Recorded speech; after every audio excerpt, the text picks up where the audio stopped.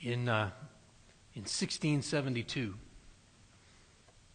about 50 miles northwest of London, in Bedford, England, John Bunyan was released after 12 years of imprisonment. He was imprisoned for refusing to stop preaching the gospel without a license. He was 44 years old when he was released. Now this is John Bunyan, the author of Pilgrim's Progress, not Paul Bunyan, the giant lumberjack. But just before his release from prison, he apparently updated his spiritual autobiography, which was entitled Grace Abounding to the Chief of Sinners, which is probably the best title for any autobiography ever. He looked back over the hardships of the previous 12 years of his time in prison, and he wrote about how God had enabled him to survive and even to spiritually to thrive in that jail there in Bedford in England. And in his autobiography, he quotes from 2 Corinthians chapter 1, verse 9, in which Paul writes this. The Apostle Paul writes, "Indeed, we felt that we had received the sentence of death, but that was to make us rely not on ourselves, but on God who raised the dead." Then Bunyan wrote this. He said, "By this scripture, I was made to see that if I ever would suffer rightly, I must first pass a sentence of death upon everything that can properly be called a thing of this life, even to reckon myself, my wife, my children, my health, my enjoyment, and all as dead to me, and myself as dead to them. And second was to live upon God that is invisible." He says, as Paul said in another place, the way not to faint is to look not at the things which are seen, but on the things which are not seen. For the things that are seen are temporal, but the things that are not seen are eternal. To live upon God that is invisible. Bunyan discovered during this 12 years of his imprisonment, he discovered that if we are to suffer rightly, we must die not only to sin, but even to those innocent and precious things upon this world, family, freedom. We must live upon God that is invisible. Everything else in the world must be counted as dead to us, and we to it. This was Bunyan's aspiration from the time of his conversion as a young married man to the day of his death when he was 60 years old. We must live upon God that is invisible. But that doesn't mean that we cannot see Him. Today we're going to go back to our study of the Gospel according to John.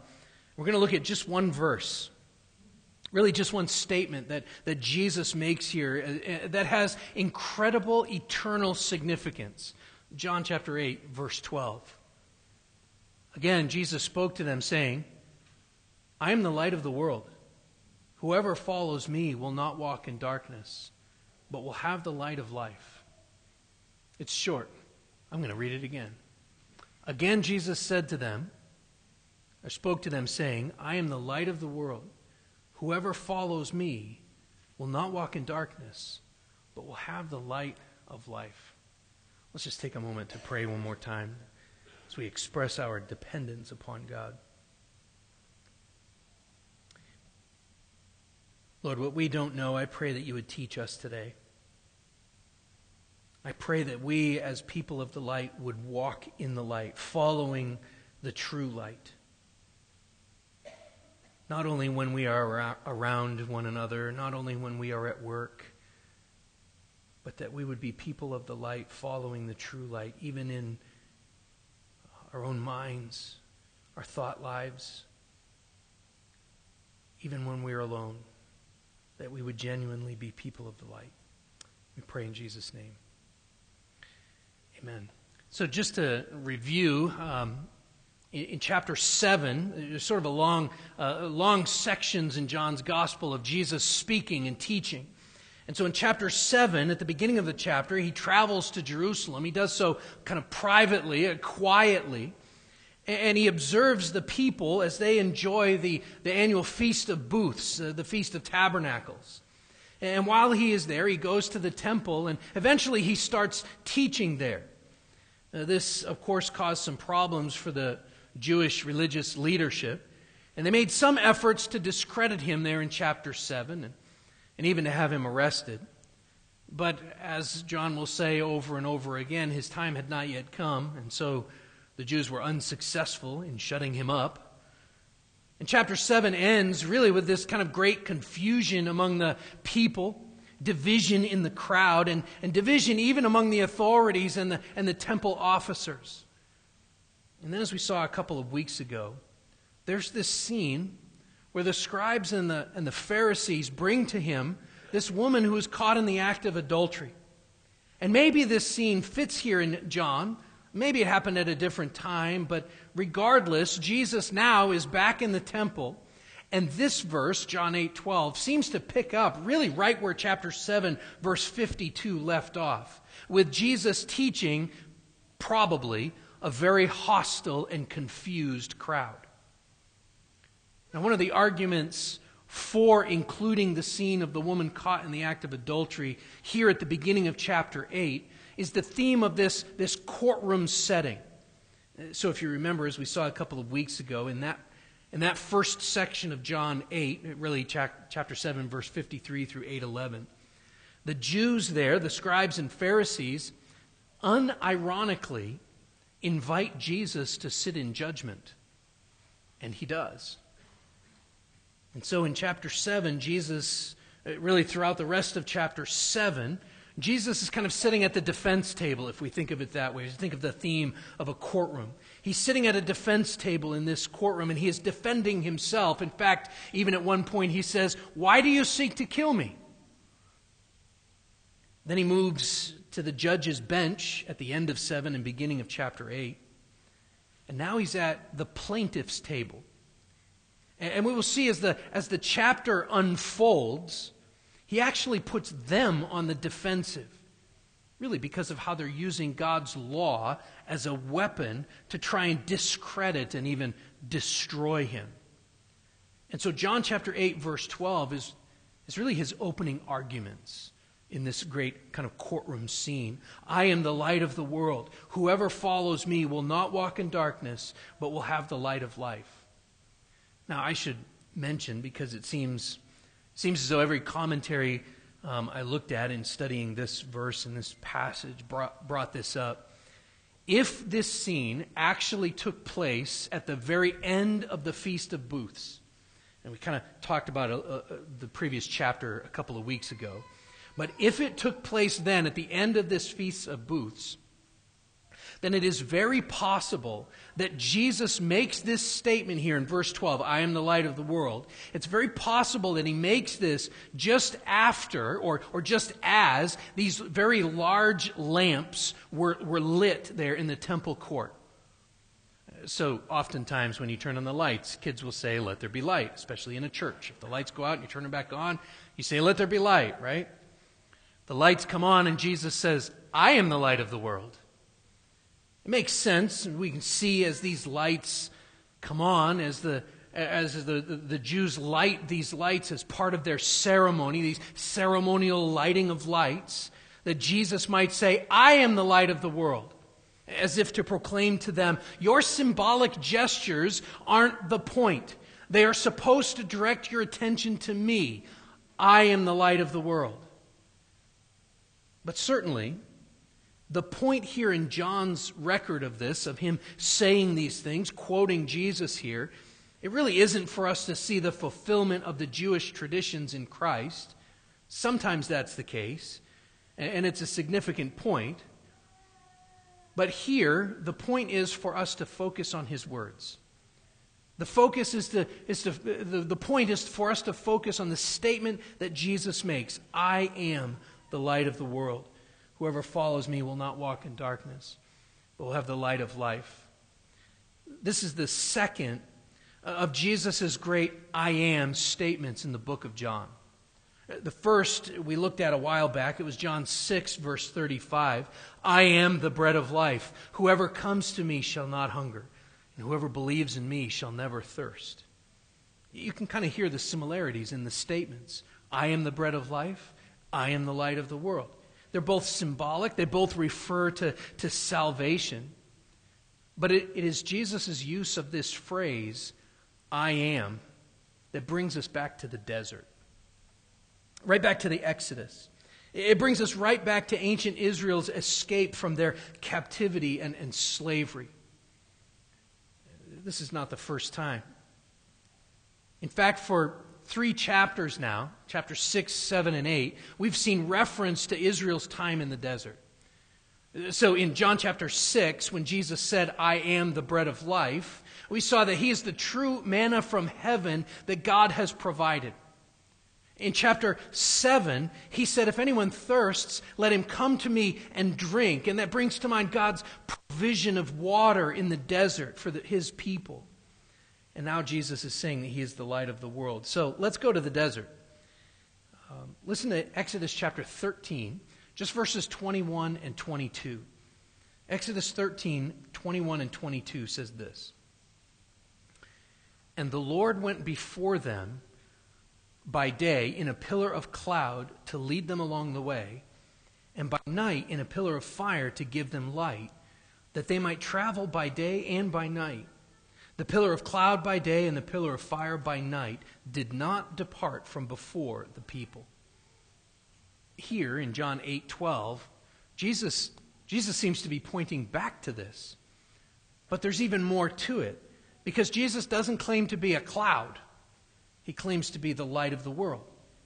So could it be that the light, without the light of the world, the night, the darkness would be overwhelming?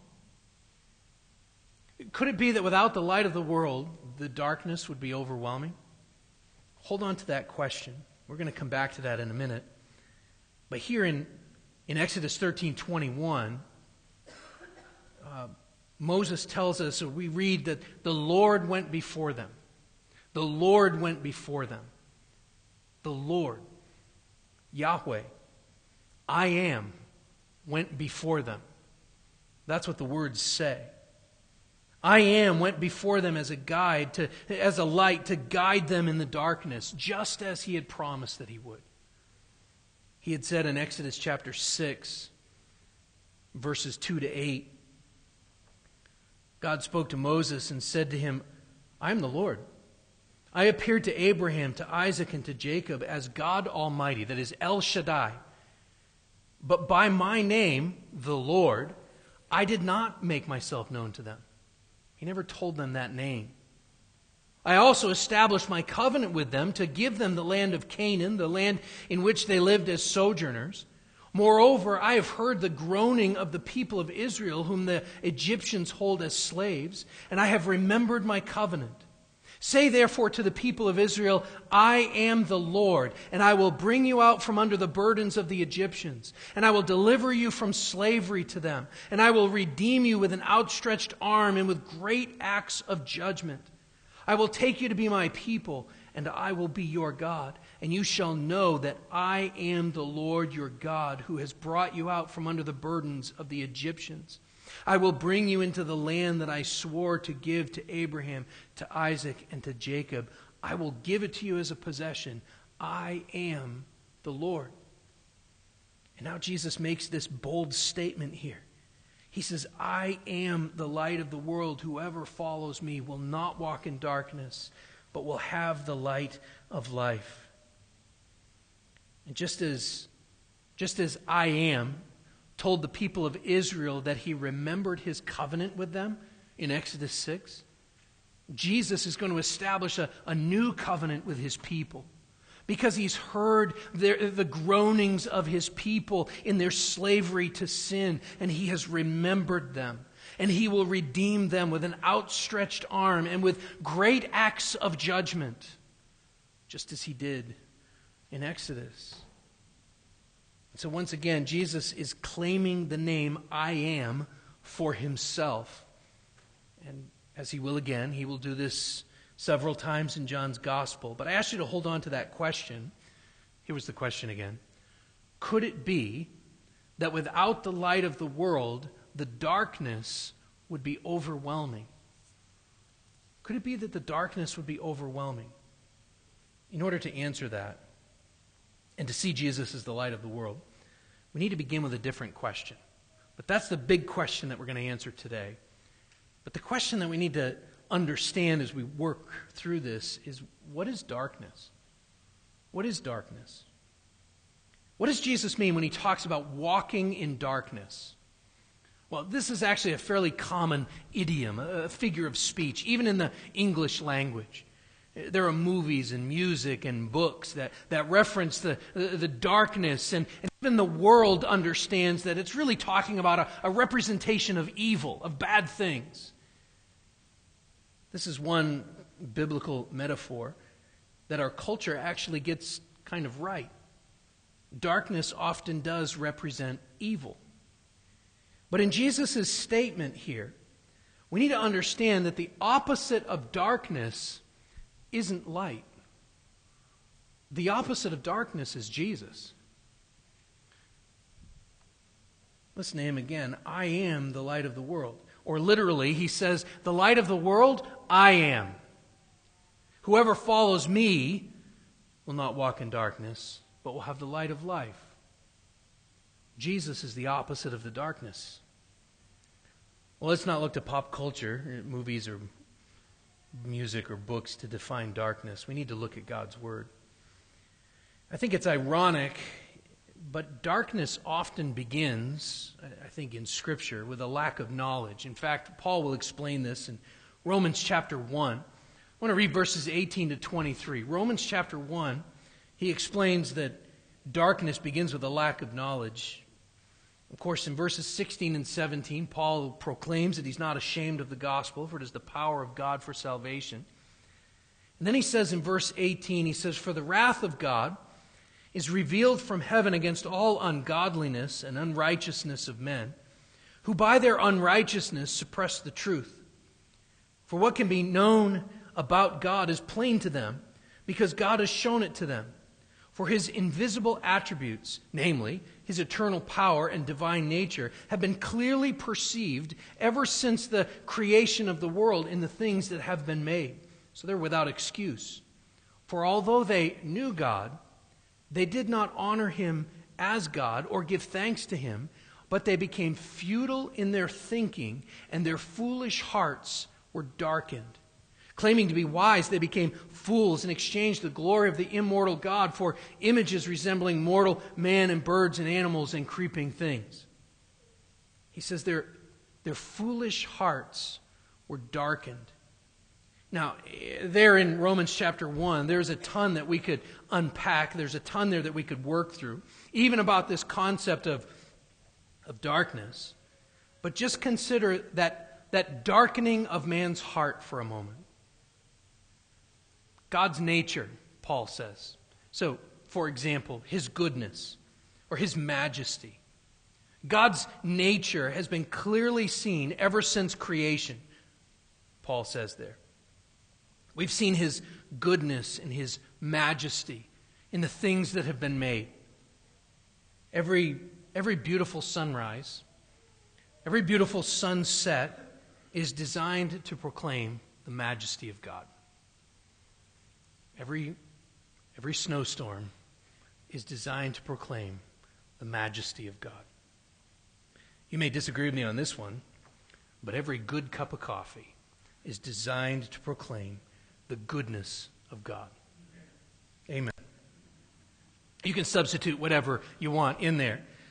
We could say it this way. Your taste buds are designed to proclaim, are designed in such a way that you would respond by proclaiming the goodness of God, right? But when sin entered into the world, and darkness or death through sin, we became futile in our thinking. We became simple and pointless and foolish, and our foolish hearts were darkened, Paul says.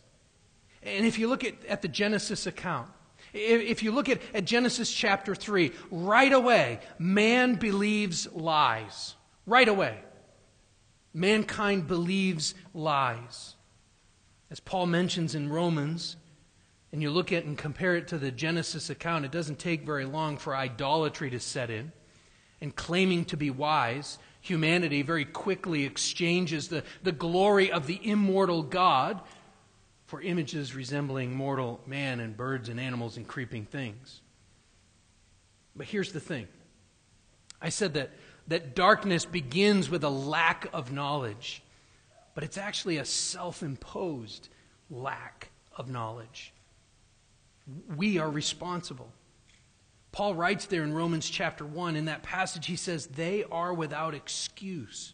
For although they knew God, they did not honor him as God or give thanks to him, but they became futile in their thinking, and their foolish hearts were darkened. Listen to the prayer of the psalmist. In Psalm 82, verses 4 and 5 says this, rescue the weak and the needy. Deliver them from the hand of the wicked. They have neither knowledge nor understanding. They walk about in darkness. All the foundations of the earth are shaken. Is this your prayer for your unbelieving friends, family? That God would rescue them because they are weak and needy?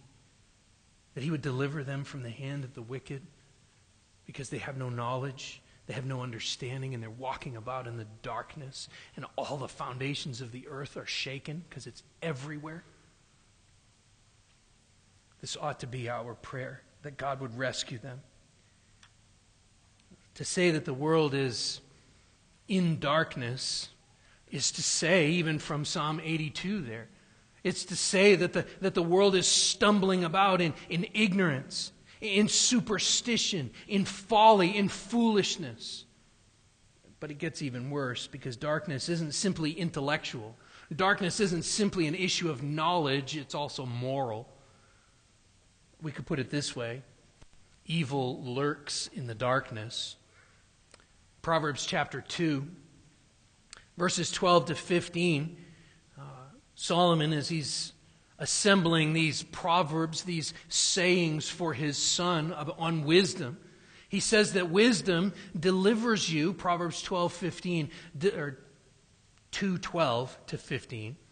He says that wisdom delivers you from the way of evil, from men of perverted speech, who forsake the paths of uprightness, to walk in the ways of darkness, who rejoice in doing evil and delight in the perverseness of evil. Men whose paths are crooked and who are devious in their ways. They walk about in darkness. In Proverbs later in chapter 4, verse 19, it will bring these ideas of a lack of knowledge and evil, bring them together. And Solomon warns this. He says, the way of the wicked is like deep darkness. They do not know over what they stumble. And Jesus confirmed all of this when he said in John chapter 3, as he was speaking to Nicodemus in John 3:19 and 20, he says, this is the judgment. The light's come into the world, and people love darkness rather than the light, because their works were evil. For everyone who does wicked things hates the light and does not come to the light, lest his works should be exposed. That's precisely where Romans chapter 1 goes. Listen again to Romans 1:21. It says, for although they knew God, they did not honor him as God or give thanks to him, but they became futile in their thinking, and their foolish hearts were darkened. And then jump down to verse 28. In Romans 1:28, he says this, and since they did not see fit to acknowledge God, God gave them up to a debased mind to do what ought not to be done. They're filled with all manner of unrighteousness, evil, covetousness, malice. They're full of envy, murder, strife, deceit, maliciousness. They're gossips, slanderers, haters of God, insolent, haughty, boastful, inventors of evil, disobedient to parents, foolish, faithless, heartless, ruthless. Though they know God's righteous decree that those who practice such things deserve to die, they not only do them, but give approval to those who practice them. Evil lurks in darkness, and yet people love darkness rather than light, Jesus said.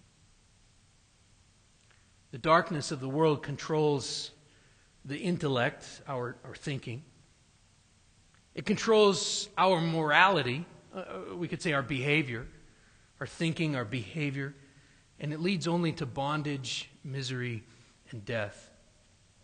In Isaiah chapter 8, as the prophet speaks against the Assyrians specifically and the world, the way of the world in general, he says in verse 11 and then down in verse 22. So Isaiah says, "For the Lord spoke thus to me with his strong hand upon me and warned me not to walk in the way of this people, saying," and then down in verse 22 he goes like this, "They will look to the earth, but behold, distress and darkness, the gloom of anguish, and they will be thrust into thick darkness."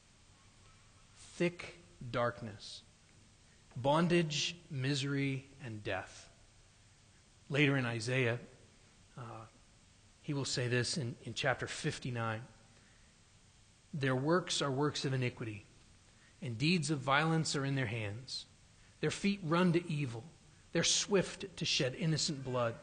Their thoughts are thoughts of iniquity. Desolation and destruction are in their highways. The way of peace they do not know. There is no justice in their paths. They have made their roads crooked. No one who treads on them knows peace. Therefore justice is far from us, and righteousness does not overtake us. We hope for light, and behold darkness, and for brightness, but we walk in gloom. We grope for the wall like the blind. We grope like those who have no eyes. We stumble at noon as in the twilight. Among those in full vigor, we are like dead men." That's a description of what it's like to be a slave to sin. The darkness of this world is bondage to sin, and it's a misery that leads only to death. This is the common human experience. Romans chapter 5, verse 12. Paul says, "Therefore, just as sin came into the world through one man, and death through sin, and so death spread to all men because all sinned." But the worst part about the darkness is that it doesn't end with death. That's the worst part about it. It doesn't end with death. We also face judgment. Zephaniah chapter 1, verses 14 and 15. I'm not sure I've ever quoted Zephaniah in a sermon before. But Zephaniah 1, verses 14 and 15 says this, "The great day of the Lord is near, near and hastening fast. The sound of the day of the Lord is bitter. The mighty man cries aloud there. A day of wrath is that day, a day of distress and anguish, a day of ruin and devastation, a day of darkness and gloom, a day of clouds and thick darkness." That's the bad news. But God did not create the world just to leave us in the dark. This is the good news. In fact, his first words were recorded in Scripture. God's first words recorded in Scripture were, "Let there be light." And Jesus said, "I am the light of the world. Whoever follows me will not walk in darkness, but will have the light of life. And John has said in John chapter 1, verse 9, "The true light, which gives light to everyone, is coming into the world. I am the light of the world." This is the good news, because the light shines in the darkness, and the darkness has not overcome it. The darkness has not overcome it. So what does it mean to follow the light of the world, as he says here? "I am the light of the world. Whoever follows me will not walk in darkness, but will have the light of life." Well, for the ancient Israelites, it was a literally following the light, that pillar of fire through the darkness, out of their slavery, through the land of their sojourn, and into the promised land. That's no less true for us. We need to carefully understand that Jesus is not merely a light. He says he is the light. He's the only true light the world has ever known.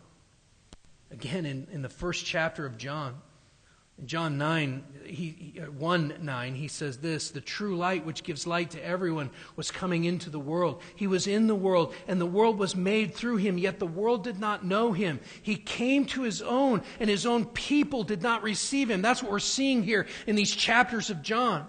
His own people are not receiving him. They're listening to his words. They're listening to his teaching. They're looking at the light.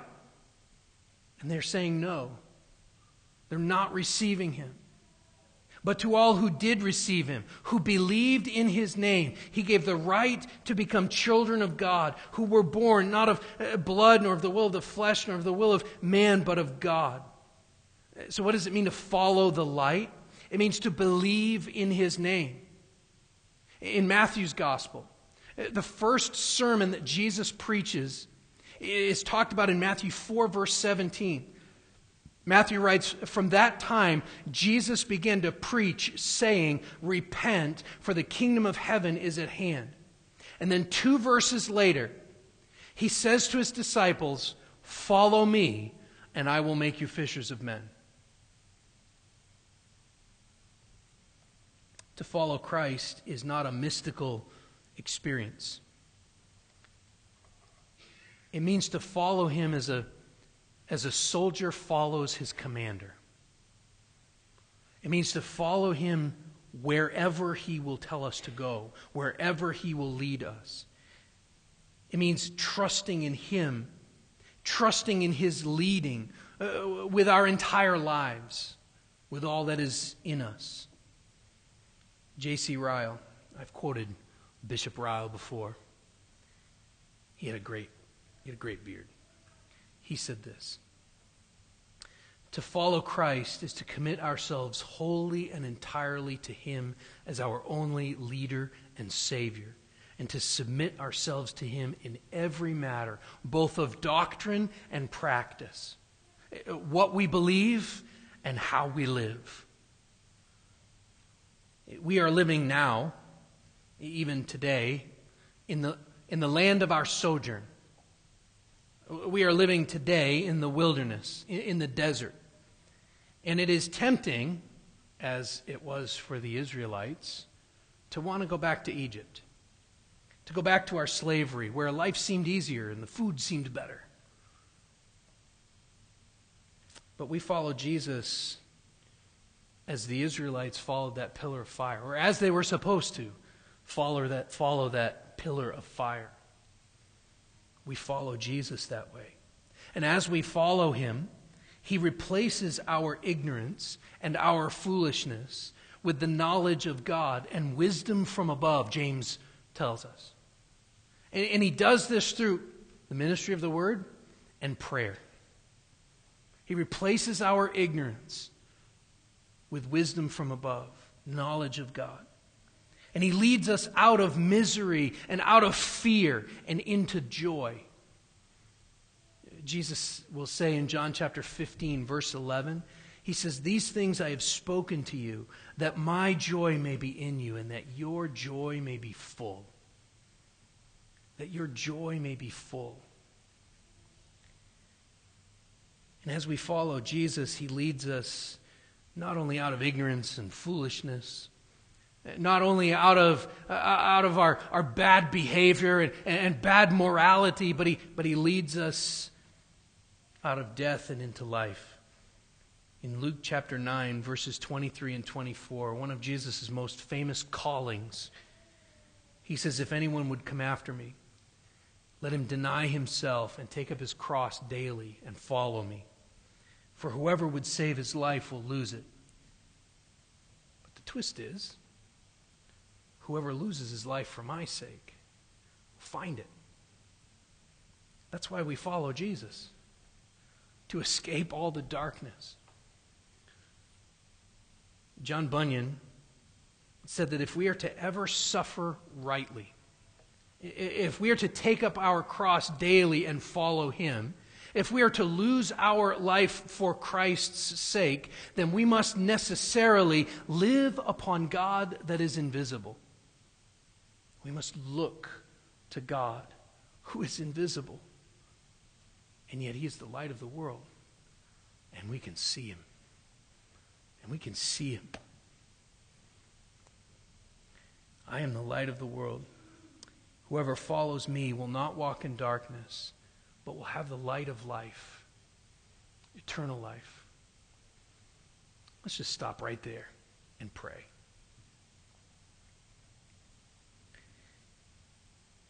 Lord, as we consider these things, we are overwhelmed sometimes with the darkness. We are overwhelmed with dark, sinful thinking that produces behavior,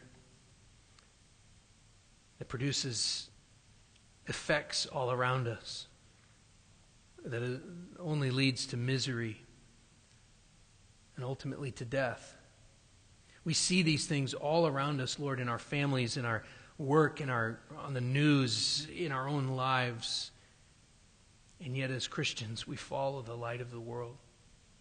And so we thank you that you are leading us out of death, giving us life. We thank you, Lord, that there is therefore now no condemnation for those who are in Christ Jesus, that we have the light of life.